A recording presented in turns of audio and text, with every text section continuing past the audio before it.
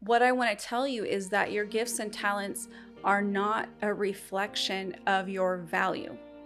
And as easy as it is to do to correlate these two things, we really have to be intentional to separate them, because otherwise it leaves us really discouraged and feeling like, why am I deficient in what I have to give? Because things aren't unfolding. I don't have that breakthrough. I'm depressed. There's all of these things. Welcome to the Called Forth podcast. This is the place where we help ambitious women of faith to activate and break through the belief structures holding them back. I'm your host, Dawn Town, author of the book #MoreThanDone, speaker, wife, and mom of 4.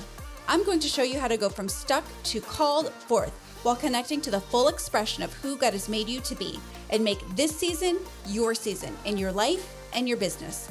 I believe God has called you forth from the very beginning, and this is your season of awakening and activation. Hello and welcome to this episode of the Called Forth podcast.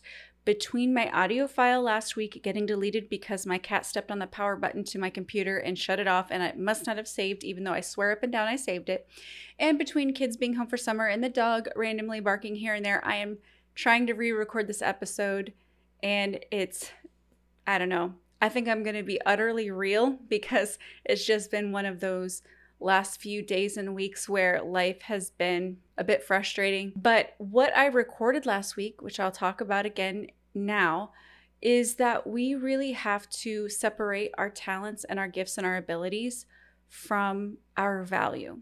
Because when we are living in that day-to-day of going after dreams and goals and finding that things just aren't unfolding in the way that we want them to, we can often attribute the lack and the unmet expectations being attributed to our value. So for instance, if we feel like we don't have enough talent or gifts or ability to walk something out, then we suddenly feel like we must not be valuable. We must not be valuable humans if the goals that we are going after aren't working because we're not enough in some way.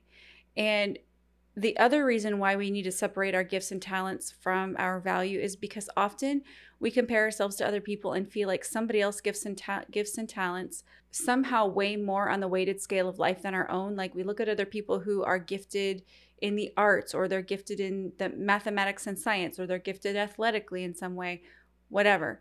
And we take those gifts and abilities and we put them on a scale, and we place our gifts and abilities on the other side of the scale. Guess what side of the scale tends to weigh more? It's often not our own. So if we say that our gifts and abilities are a part of our value, then when they aren't enough, we feel like we aren't enough.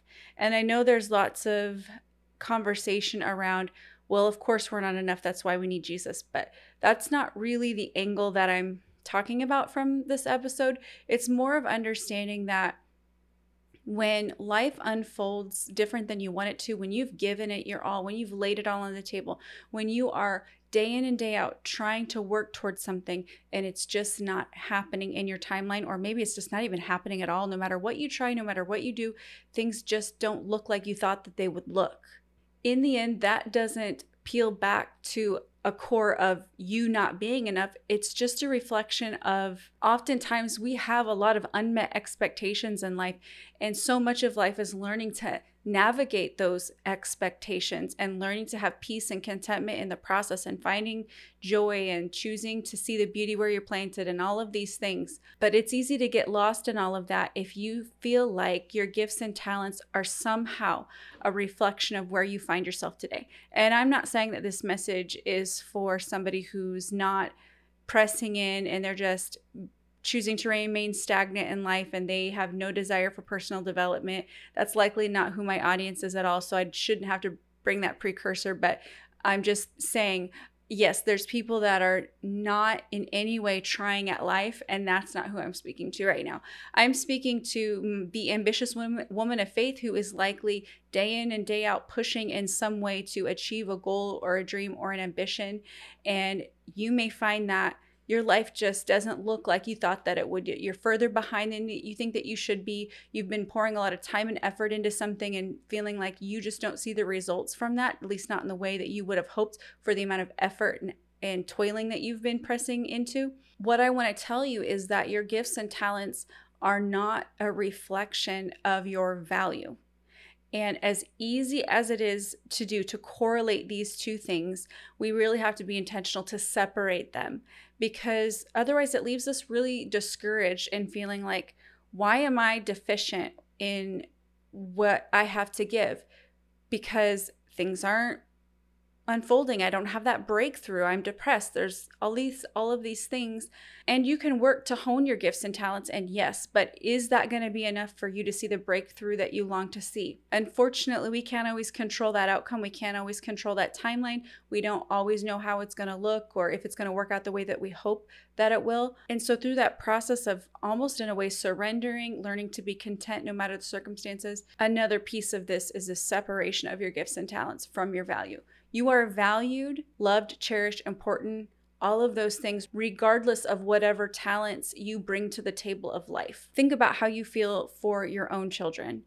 Whatever their gifts and talents are, whatever they bring to the table, you intrinsically love them for who they are because they have value for who they are at the core level. And I truly believe that's how God looks at us, only so much better and greater because he's God. But he doesn't look at us and say, okay, your value is in what you bring. Your value is in who you are. You're made in his image. You're a child of God. And we might know that on some level, but when we are in the day-to-day of the struggle in life, of trying to accomplish the things that we want to achieve, and we're not getting there, it's easy to conflate the fact that we feel like we're not enough because we must not be talented enough, resourced enough, intelligent enough. We must not be connected enough. There must be some sort of deficiency. All of these lies that can easily get in our minds and distract us from the truth. And it takes true intentionality in your mindset to not go there. Or if you find yourself going there, to put a hard stop and not let yourself stay on that path of that thought pattern that will just grow and build until you've worked yourself up into stress and depression and frustration. And then you need to go to the feet of Jesus and lay it down. And it really can become a repetitive cycle.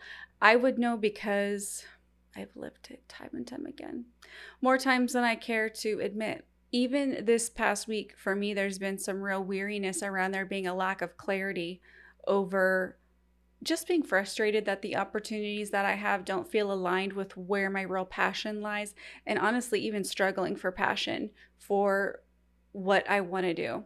I'm sure if you've experienced depression before, you know what it feels like to just like lose your passion for the things you normally were passionate about, or just not even know what excites you anymore. I've sort of off and on experienced some lack of clarity in that regard, lack of clarity around passion and purpose. And I've felt some weariness over that. So I know it's a real battle and a real struggle that we can face. But I have to remind myself time and time again that regardless of what I may be feeling, what I may be thinking, I have to choose truth even when lies are really loud. I have to choose truth, and you have to choose truth when the lies are like going in a bullhorn at your ear, which really is so frustrating when that's what happens. It's really so frustrating when that's what you feel. And with truth as compared to lies, I think sometimes we just have to bathe ourselves in the truth. We have to coat ourselves in the truth. We have to speak it. We have to declare it, decree it. We have to live it. We have to think it. We have to immerse ourselves in it, because it is so easy to feel like the lies are the truth. And we have to disentangle lies from truth. I think in life there's a lot of disentangling. There's a lot of unweaving webs. There's a lot of unraveling things that don't serve us or help us to move forward. Actually, Dr. Caroline Leaf says our minds are the second most powerful thing in the world. Of course, God is the most powerful, but then if you think about it, your mind is very powerful. It's what determines what you choose to think are the possibilities for your life. Our mindset determines so much in our life. Our mind can be the difference between peace and anxiety, can be the difference between fear and contentment. It can be the difference between so many different things. And so as you process through what it looks like to start this disentangling process, disentangling your value and your worth from your talent and your abilities, you can begin to think about other things that you need to disentangle. Maybe there's other lies and other aspects to your life that you've been conflating and converging together that really need separation. You are valued and worthy and loved and adored just because you are you. And this isn't some fancy self-love message that's running on empty. No, God created you. He chose you. He chose you to be born in the year you were born in, the generation you were born into, with your personality and so many other unique things that make you you. And while our environments definitely shape us and play an impact and a role on who we become in the process, who you are at the core level is beyond valuable. So valuable that Jesus went to the cross to die for you. So while you are walking out those dreams and goals that you have for your life, I want you to remember when the times come where you get discouraged in the process, that your talent and ability isn't what gives you a seat at the table. It's you being you that gives you a seat at the table. So as you think through this conversation, I want you to think back about the core of who you are, from a place of being and not just doing. That's all for this week's episode. That's all we've got for this episode of the Called Forth podcast. One thing that would really help both us and other new potential listeners is for you to rate this show and leave a comment in iTunes, Stitcher, or wherever you tune in to listen. Also, make sure to link up with us at www.dawntown.com. That's DAWNTOWNE.com. And on social media. And please just share. Share this podcast with anyone who you think might enjoy it. Until next time, remember, you have been called forth.